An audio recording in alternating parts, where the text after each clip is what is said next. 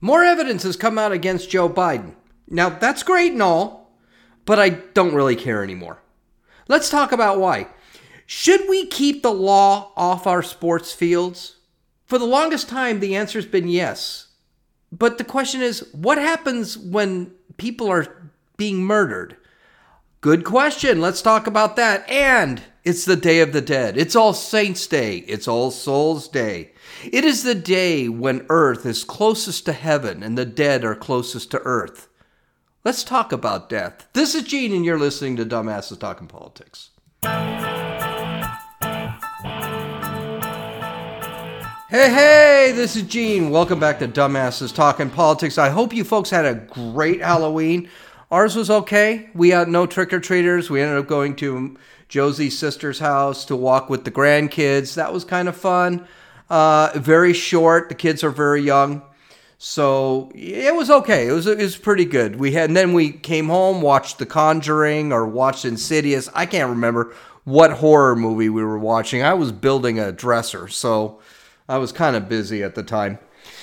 All right, last week, a statue of Robert E. Lee. Well, let's go further back. Several months ago, because of the death of a drug addict named George Floyd, there was this fight to get the statue of Robert E. Lee in, I believe it was South Carolina, taken down. Now, let's understand something about Robert E. Lee. A little bit of his history. He was one of the greatest generals in the American Army. He was educated at the Army Military Academy, West Point. He became a great general. He fought in the Mexican-American War. And of course, the United States expanded by 25% with the defeat of the Mexicans during the Mexican-American War. The Spanish, I guess you could call it. By the way, it was Mexico at the time. A little FYI about the Mexican-American War before I have all of La Raza screaming that America belongs to Mexico. We actually did pay off Mexico for the land that we took. I mean, we defeated them. It was our land. They were never going to get it back, but we did pay them, so let's not get wild and crazy. But Robert E. Lee was then faced with a question. The question was, is he going to fight for the United States or is he going to fight for the Confederates? Now, Robert E. Lee was from South Carolina or Virginia, either Virginia or South Carolina, one of the two states. I can't remember which. And his entire family lived in the South. And his son was going to fight for the Confederate Army. Robert E. Lee did not own any slaves. All right, so that's one thing we can skip. But Robert E. Lee said, forget it. I'm going to fight for the South simply because I can't fight for the North. I can't fight for the Yankees in this case because I'll be fighting literally against my own family. And so he decided to fight for the South. And he did a fantastic job in the South. The South had no chance but to lose that war. There was no way they were going to win that war. They were completely outmatched. And he lost the war. The President of the United States, Abraham Lincoln, that guy no one likes because, again, Abraham Lincoln, I guess, is a racist too. Abraham Lincoln pardoned Robert E. Lee. Robert E. Lee would never be able to be a citizen of the United States again. That was something. But he would be able to live his life. He never served in the military again. And he basically lived off the rest of his life. And people celebrated his accomplishments because he had a lot of accomplishments. Well, they built a statue of him in South Carolina, I believe. And of course, the BLM people were whining and crying that you had a Confederate general. I mean, forget all the work he did for the United States, because he did a lot of work for the United States. Forget about all those accomplishments. He fought for the Confederate Army. He must be damned. So they decided to take down this statue. Now, this statue, beautiful statue, over 100 years old. It's a bronze statue. Well, was a bronze statue of him sitting on a horse, holding up a sword. Beautiful statue. So what they decided to do is they take the statue down, they put it in a museum someplace. Under the dark of night, under cover, they melted down the statue. The statue, over 100 years old, they melted it down. And BLM, the malicious pieces of shit that they are, forget the fact that you're just destroying history, but it was actually a beautiful piece of art. They melted the damn thing down, and they filmed it, and they posted it on social media. And they're cheering. Social media, Twitter was going wild on the melting down of this piece of art. And everyone was good with it. They were cheering it. Let me turn on the light here. I forgot to turn on the light. They were cheering it. Now, the question comes, of course, why? What exactly did you get? Is suddenly the Civil War not going to be a thing because these guys melted the statue? Is slavery suddenly not going to be a thing because they melted this statue? Is all racism cured because they melted down this statue? Of course, the answer is absolutely no. But they have to destroy American history. That's what it comes down to. Now, a lot of people had opinions on this, and they were all the same. This was a terrible thing, and it was. They melted this down, and they're going to make a modern art piece that's going to celebrate equity and diversity, which means it's going to be some sort of piece of shit eyesore that no one is going to want to look at. And everyone's going to sit there and say, you destroyed a beautiful, realistic statue of Robert E. Lee for that piece of crap. That's what's going to end up happening because we don't do art anymore. Josie and I were talking about that last night. We were talking about music. And one of the things we were talking about was Taylor Swift. And I said, Taylor Swift, just her music is garbage. It sounds like every other pop song out there. And I can't name one song. And she said, well, yeah, she's got a lot of music. I name one song. And she couldn't. And I said, in 10 years, no one's going to know who this broad is. It's not like Madonna in the 70s. You had Led Zeppelin, Rolling Stones. You had Elvis in the 50s. You had Mozart in the 18th century or 19th century, whenever he was around. And everyone remembers those. They can name songs. They can sing them. Whitney or Taylor Swift is not going to have a song anyone's going to remember in 10 years. Cardi B will be gone in 5 years. Harry Styles will be gone he's gone already. It's been 2 years. Now, these guys are all sitting back and acting like they're non-binary or some shit so they can have attention. But that's what's going to happen. They're going to take this beautiful statue and they're going to make it into a piece of shit that no one's going to like. And everyone's going to wonder, why did you do that? But why do they keep doing this? Why do they keep... Aren't these people the ones that want to celebrate slavery for every minute in history class? No, they want to celebrate their version of American history, their version of slavery. They don't even want the Civil War acknowledged, and that's why they tore down that statue. They tore down that statue to eliminate the Civil War, because the Civil War, most of the people that died were white. And the reason they died is because to end slavery. That's why these people celebrate Juneteenth. Okay? They don't celebrate the writing of the Emancipation Proclamation. They don't celebrate the enactment of the Emancipation Proclamation. They don't celebrate Abraham Lincoln's birthday, who wrote and enacted the Emancipation Proclamation or signed it into law. They don't celebrate anything on the Civil War. They celebrate some obscure day, Juneteenth, which had nothing to do much with the Emancipation Proclamation, except the last state that found out slavery was illegal. It's because they want to eliminate every white person from the ending of slavery. The reason? They can't make the United States look good. They can't make any white people, no white person in the world can look like that slavery was bad. Because every white person is a racist. This is CRT crap. Absolute CRT crap. Every white person is a racist. But if we have the little thing like 700,000 white people died to end slavery, we can't celebrate that. The Emancipation Proclamation was written by a white person. No, we can't talk about that. Because the reality is if we talk about that, then that means white people, maybe there are white people that aren't racist out there.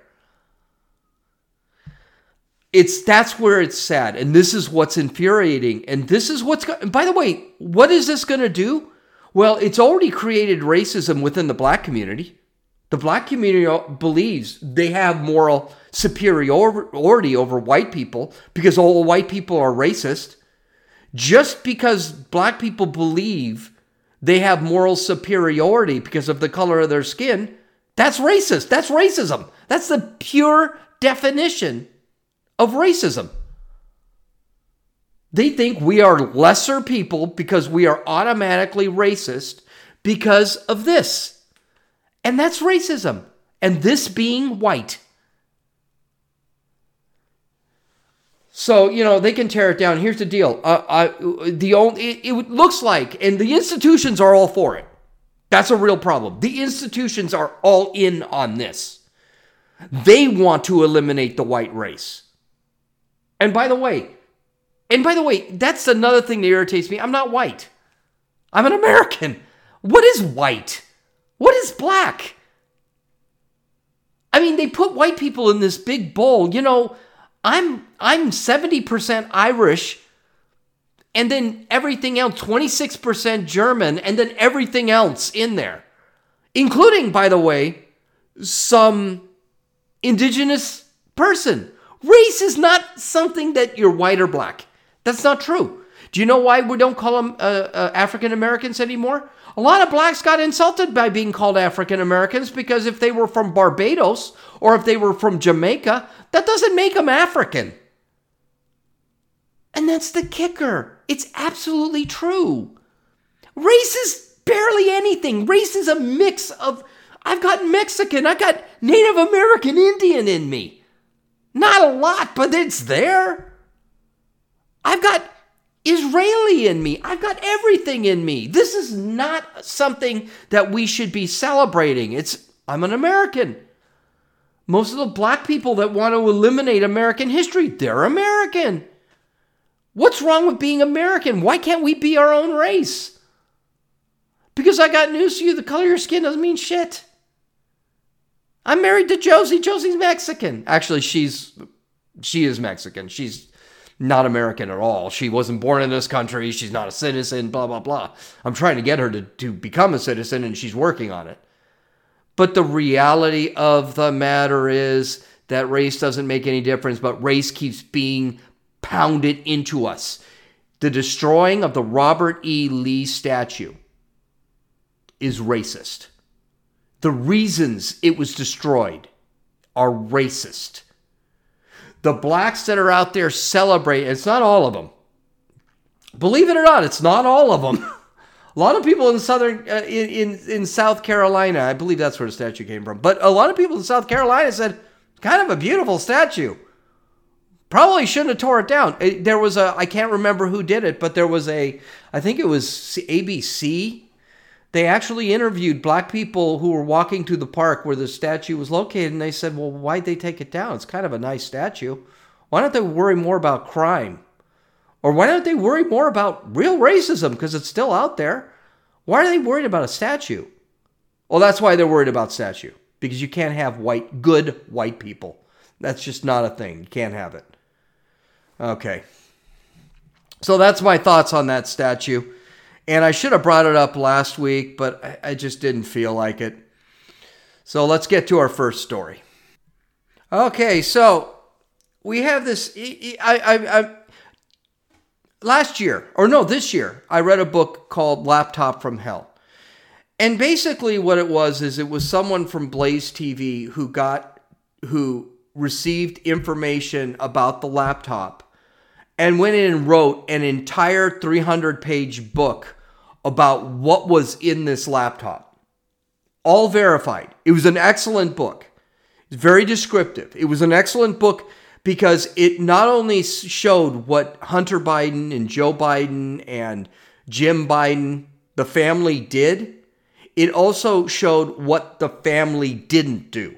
So one of the great things about the book was there was talk about that laptop holding pictures of Hunter Biden with children.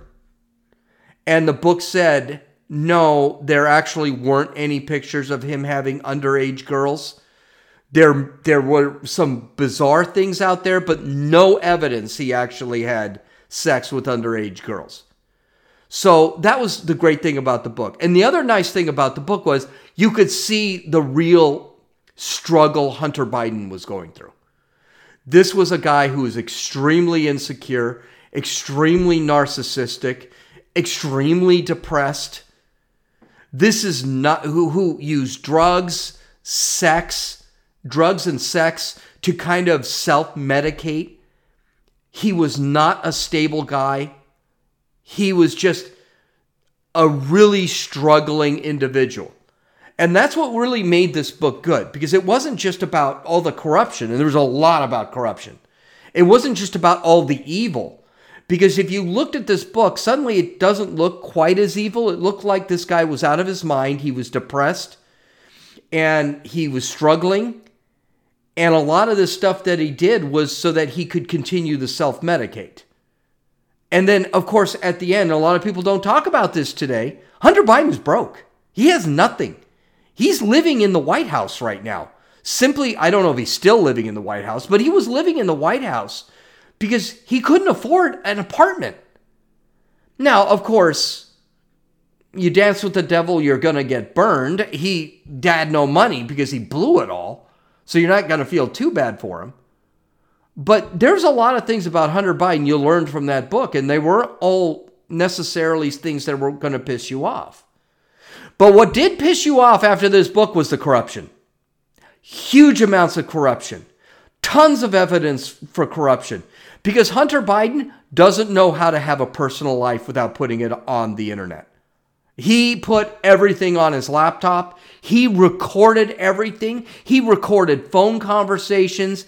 He put text messages. Everything was on his laptop.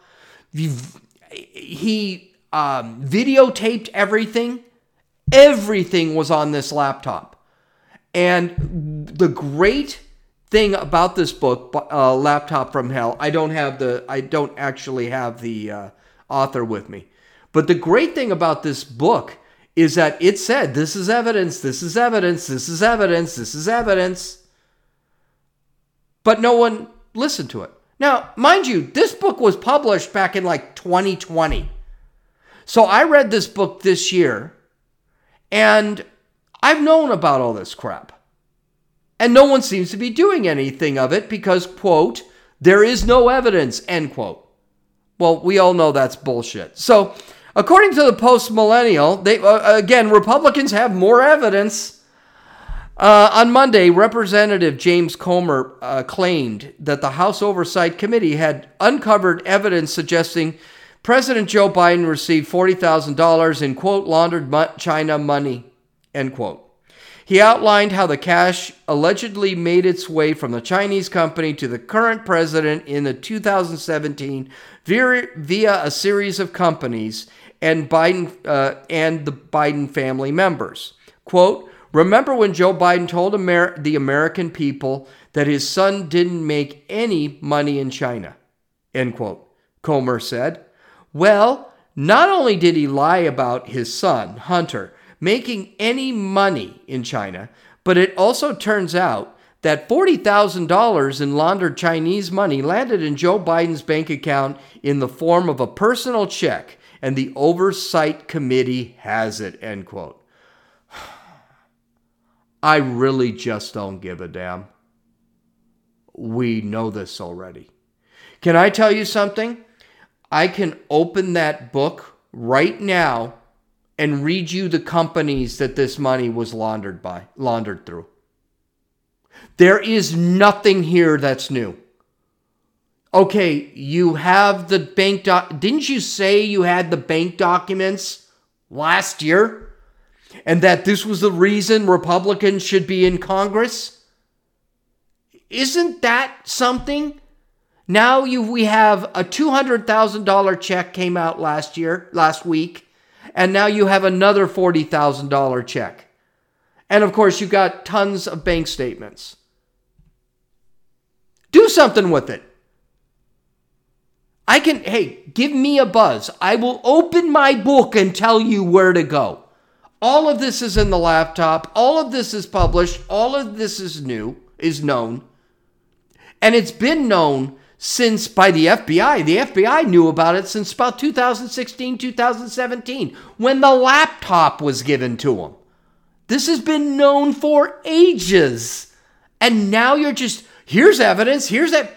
Yeah, we know. Could you do something with it? I don't want to hear any more about your effing evidence anymore. I really don't want to hear about it. I want you to go out there and do something with that evidence. Okay, here's a disturbing story. Now, for ages, there has been a lot of controversy about crime that might have been committed on the field of play at during sports events, football, basketball, even baseball, hockey. Okay, because these sports are contact in nature. They can be violent. People do get hurt. And the question has always been, what is the line between you broke the law versus, hey, that's just stuff that happens on the field. Get over it. We keep it within our own little world. What is that line? Well, let's talk about this. This is a big one. According to the Daily Wire, police said Monday that they are investigating the death of former Pittsburgh Penguins forward Adam Johnson, 29, who died during an elite ice hockey league game on Saturday. Reports and graphic video indicate Johnson collided with another player during a game in England and suffered a cut to the neck from a skate, NHL.com reported. Okay, I saw the video. It's a brutal video. I mean, there's no way. This was not a collision. Okay? This guy was trying to hinder the movement of Johnson, lifted his skate face high, and Johnson, who was fully erect, got hit in the neck by the skate, which, by the way, those skates are razor sharp. Cut his throat, he bled out, and I think died on the ice. It was a brutal video. Continuing. South Yorkshire Police, I guess the Elite Hockey League is in England. South Yorkshire Police, who were called to the scene on Saturday, are investigating the incident. Quote, our officers remain at the scene carrying out inquiries, and our investigation into the circumstances surrounding the incident remain ongoing. We would encourage the public to avoid speculation regarding the incident while we continue inquiries. Johnson's team, the Nottingham Panthers, have called the fatal collision a, quote, freak accident, end quote. It's not okay. Here's the thing. I think there really are two places here that this whole thing is going. One, this was just completely a freak accident. Law enforcement should have nothing to do with this. That's the one side that's being taken. And then the other side, this was murder. This guy should be arrested and convicted of murder. All right, here's the thing. I kind of like to take sports and kind of leave it on the field. This one, it's too much to do that. And the reason is because this guy may not have meant to do it, meant to cut his throat. This guy doesn't have a history of that, but he did stick his skate, right? He was, without a doubt, negligent. I don't think there's any question he was negligent here. So this has to be dealt with somehow. Legally, yeah, probably. Someone's throat was cut. Now let's just say, let me give an example. Let's take a look at it this way. Let's just say I'm in a car and I'm driving. And I'm on my phone. and I run into somebody. I run into a kid crossing, I run into an adult crossing the street, a 29-year-old adult like Johnson, while crossing the street, and I hit him. The question I have for you, or to make it more legitimately, this guy's crossing, I see this guy crossing, I want to get across first in my car while this person is walking across the street, and I try to spin or try to speed right past him before he can cross, but I don't make it, and I hit him and I kill him. Should I be held liable for that? Legally? Well, I think very few people would say, no, you shouldn't be. Yes, you should be held legally liable for that. You were negligent. That's at least a manslaughter. This is the same case. It doesn't matter that it's on it's inside of an ice rink. The reason a lot of these players are worried is because a lot of violent stuff happens in the rink, and they don't want to be convicted of something when they do it. But here's the reality. Someone died here. Someone had his throat slashed open by a guy who was being negligent. And the video shows it. There's not a lot of ifs, whats, or hows about that video. This isn't like George Floyd being pinned where you can sit there and say, well, that isn't really... No, this one, the guy stuck his foot up about 5 feet in the air to stop this guy from skating by, and his blade cut his throat. There's not a lot of things you can say here. What, his foot accidentally went 5 feet into the air? It didn't. He actually leaned and brought his foot up. Yes, he should be held liable. Yes, the law should be investigating this. And yes, he should probably go to trial for this. And yes, he should be accused probably of negligent homicide, maybe lower manslaughter. But the reality is, I don't see how you don't call this a legal case. I really don't see how this guy escapes going to jail. Is it first-degree murder or second-degree murder like a lot of people are calling? No. But that's the problem with a lot of people. They are actually going out and making wild accusations. First degree, second degree murder. This isn't murder. This is a manslaughter, negligent homicide, something like that. Should he go to jail? Probably not. He should probably be banned from hockey. Banned from ever playing hockey again. And his background should be looked at. Maybe he should serve some time. I don't know. Someone died because of his negligence, though. We can't skip that. So yesterday was the Day of the Dead. Or today is the Day of the Dead, excuse me. Yesterday was Halloween. And this past weekend, I tried to look for some articles about how Halloween is evil and crap like that. But then again, I forget, Halloween, you dress like the devil, or you dress like a man dressed like a woman, or whatever. So there really weren't a lot of how evil Halloween is. We'll wait for that Thanksgiving to come around. That'll be the day they start tearing it apart. So I didn't find a lot of articles about that were anti-Halloween. But I did find a piece this weekend from the Washington Post called, "What is the line between life and death?" Here is my answer. It's by a guy named Peter Singer.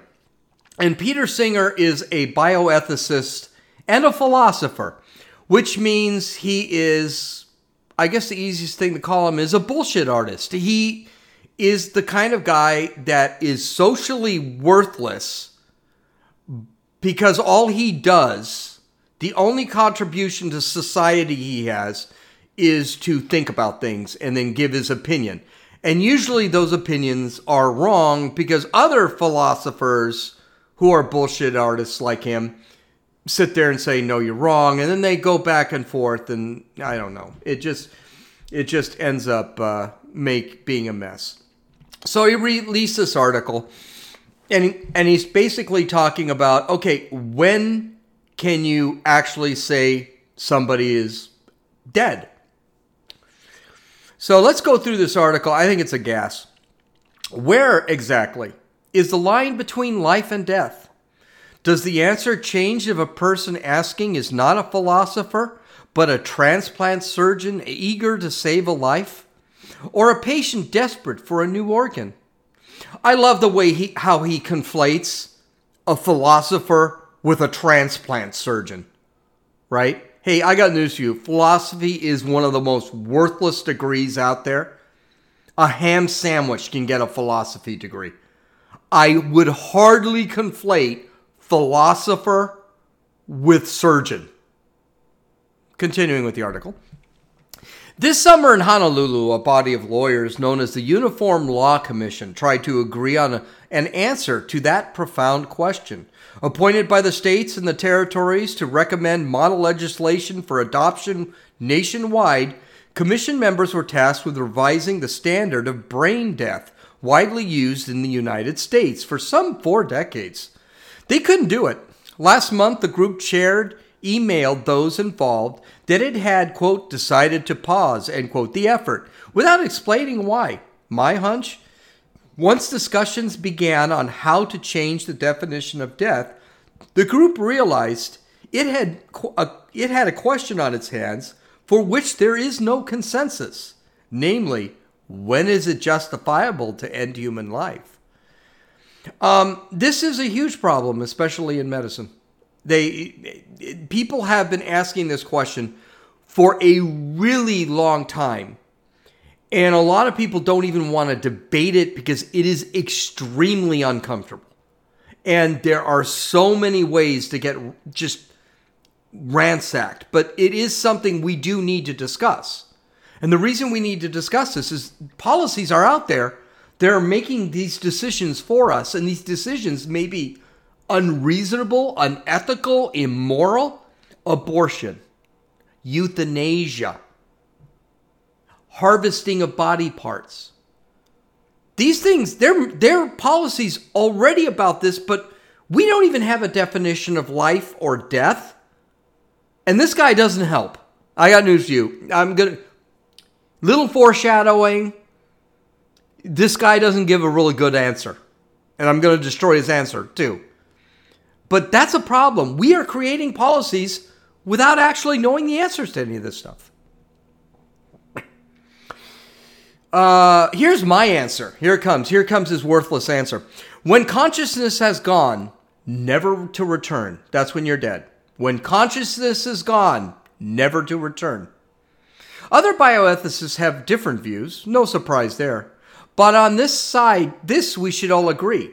These differences need to be hammered out in public, not behind closed doors by a body that few people have ever heard. Okay, I've got a question. What does it mean when consciousness has gone, never to return? What is never? How do you know when someone's consciousness will never return? It's gone. What is the measuring stick for that? By the way, here's another wild question. What is consciousness? If you're a baby in the womb, are you conscious? If you're a baby that's 2 days old, are you conscious? What is consciousness? That's the big question. And that's what these philosophers are trying to figure out. And that's the problem with these philosophers. So this philosopher has come up with a definition, and all it did was open up more questions, basically on half the words that he used in his answer. That's what philosophers do. They ask questions. Other philosophers answer those questions. Those answers come up with more questions. And then those philosophers that asked the question in the first place give answers. But those answers also open questions. And it's a process that goes on and on and on, and it never ends. And meanwhile, we have no freaking clue what the answer is. So, interesting. Let's continue. The last effort to define death in the United States was in 1980. And at that time, there was a remarkable consensus on a decision so consequential. Then, the Commission proposed the new Uniform Determination Act, establishing that in addition to traditional determination of death by the heart ceasing to beat, a person is dead when their whole brain has irreversibly ceased to function. All 50 states and the D.C. adopted the Act's central proposition, which is staggering, really, given today's battles over when life begins. Of course, that's exactly why that's not the definition anymore. No one makes that the definition. So basically abortion. You can't use that definition because then it would make abortion illegal. Since then, the widespread acceptance of brain death has led to many lives being saved because donated organs are more viable this way. In 2021 alone, organs were removed from 9,674 people after the brains had ceased to function, but their hearts are still beating. Under the heartbeat standard, surgeons could have been charged with murder in these cases. I think one of the problems he has here is that he doesn't say, we could have killed 9,674 people, but we don't really know. But that's one of the other ways. Reverse it. Take it from the other side. The heart was beating, which, by the way, as far as I'm concerned, is life. And you just killed these people. This is the problem. See, the issue this guy has is he's only giving one side. He's basically saying death is when the brain ceases to function permanently. Of course, we don't know what permanently is, and he's not going to define that. But that's when death occurs, and then we should be able to rip apart a human body. The problem is, if he's wrong, we've actually killed these people. And that's the whole thing. That's where the issue comes. By the way, absolute truth. There is an absolute truth. All this guy is pointing out is we don't know what it is. I mean, is a baby a human being in the womb? Well, there's an absolute truth to that. Is there an absolute point of death? Well, yeah, there's an absolute truth to that. We don't know what it is. Well, with the baby in the womb thing, we already know. So, there's another problem with what he's saying. We really, especially with this definition, we really don't know how the brain works. A lot of people have been talking about, but we have very little idea how the brain works. We don't know how drugs work to solve pain, for example. Pain is a brain function. It's a warning that something is being done badly to a part of the body. Ultra runners, I used to be an ultra runner. Ultra runners know this. That's why when they feel pain, they ignore it because they know it's a part of the body. The pain doesn't really mean anything until it does. Sometimes pain also means you're injured. And sometimes you got to stop running. But for the most part, you can sit back. I hate when my phone goes off. I really need to turn off the volume. But half the time, with pain, when you take drugs to ease the pain, a lot of the times, the doctors don't know why the pain stops. Anesthesia, for example, when you are given anesthesia so that you can, this is why anesthesiologists are paid so much. When you're given anesthesia to be given surgery, do you realize they have no idea how that works? They don't know why you're asleep. They don't know why your body can go through such trauma of surgery without you waking up. They have no idea. And that's kind of a problem. My dad, who's a doctor, told me that. He goes, oh, well, you should avoid going into surgery any reason you can. He goes, not because of the surgery, because of the anesthesia. They have no idea why you go to sleep when we give you that stuff. They have no idea why you don't wake up. They have no idea what wakes you up. They don't know. And he's a doctor. He actually uses anesthesiologists. Okay, continuing.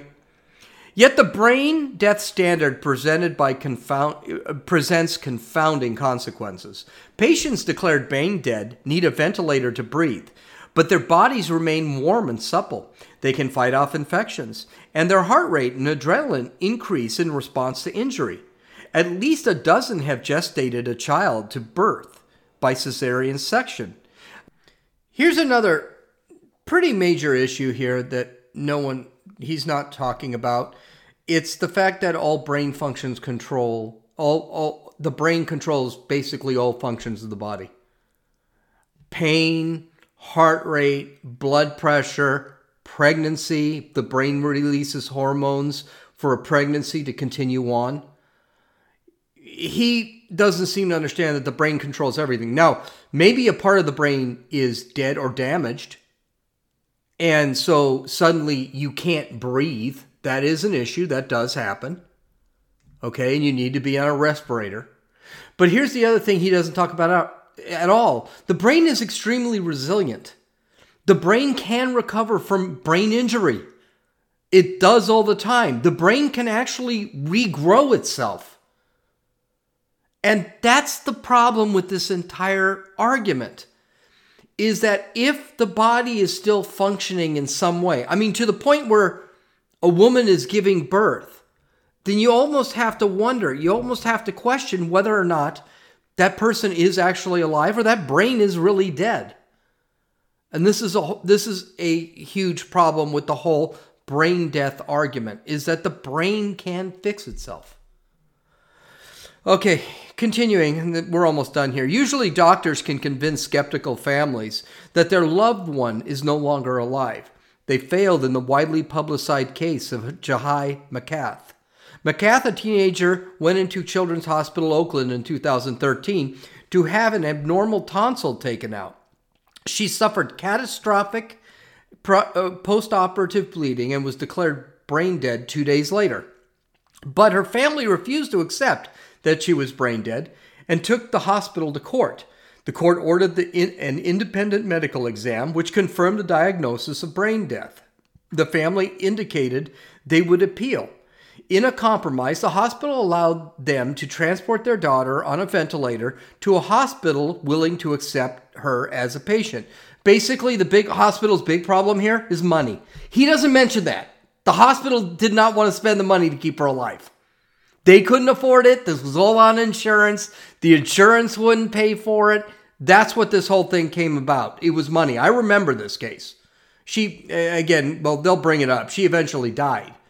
But the fact of the matter is, the family wasn't ready to let her go, wasn't ready to take her off the ventilator because she was still showing some signs of life.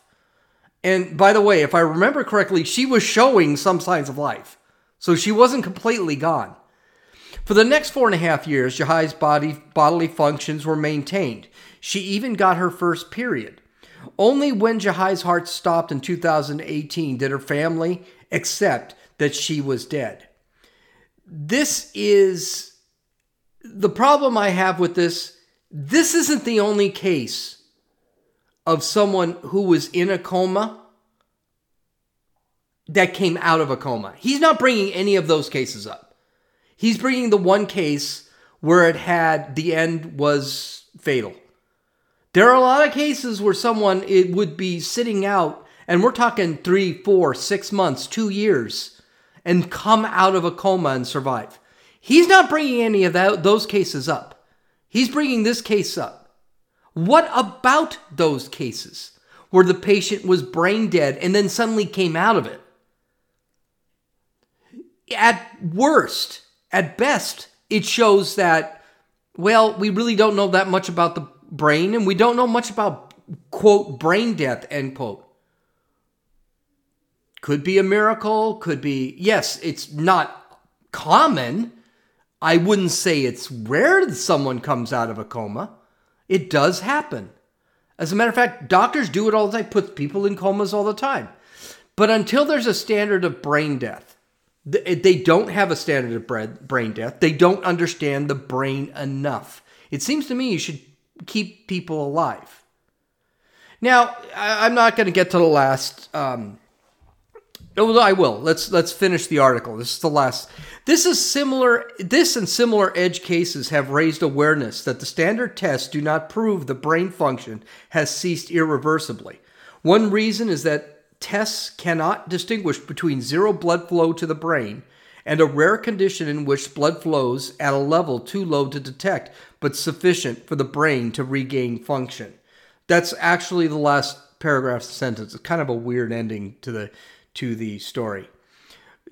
Kind of a weird ending. But here's the question. How do you know no blood's going through the brain at all? like I said, it could be low pressure and there's really no test for that. Or if the brain is functioning, who's to say the brain is not getting blood? It sounds like it would be. I'd have to look into that a little bit more. But here's the problem. Our tests, we just don't have good enough tests for this. And you can't just assume someone's dying. Now, a lot of people will sit back and say, well, and I'm one of these people that would have said that. Well, wait a minute. Isn't putting someone on intubation not letting the body die naturally? So, for example, a lot of people would say, well, remove from intubation. If the body dies, the body dies. That's just nature. There's kind of a problem with that argument. The argument is we have the technology to keep the body alive. And nature let us find that technology. Just like if you want to throw religion in it, God gave us the ability to find that technology to keep the body alive. So then by removing that technology because it's inconvenient, or you think you know something you may not know, wouldn't that be murder? That's a good question. I don't know. I mean, I know one thing, a lot of the intubation, for example, breathing is one thing. There's a lot of people, they want to remove intubation for feeding and let the body actually starve to death. There I have a major concern because now there can't be anything more painful than starvation. And if that brain even has a semblance to recognize that it's starving, that would be murder. That would be cruel. We won't let prisoners who've committed multiple homicides suffer like that.